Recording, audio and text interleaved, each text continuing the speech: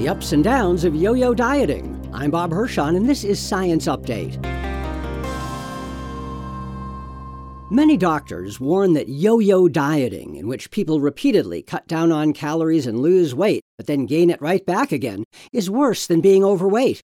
But Indiana University researcher David Allison and his colleagues report in the journal Obesity that in mice, such up and down weight cycling improved longevity when compared with mice who didn't diet at all.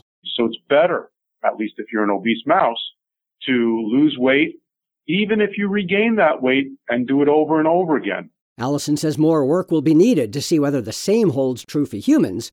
Since losing and regaining weight is so common in people, he adds that understanding how it affects metabolism, body composition, inflammation, and other markers of health is important.